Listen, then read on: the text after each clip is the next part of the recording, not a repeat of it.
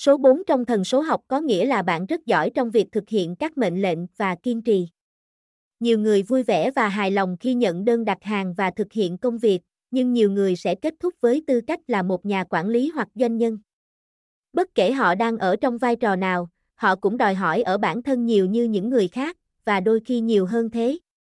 Người có số chủ đạo 4 là những nhà lập kế hoạch và tổ chức tuyệt vời vì khả năng nhìn mọi thứ một cách thực tế.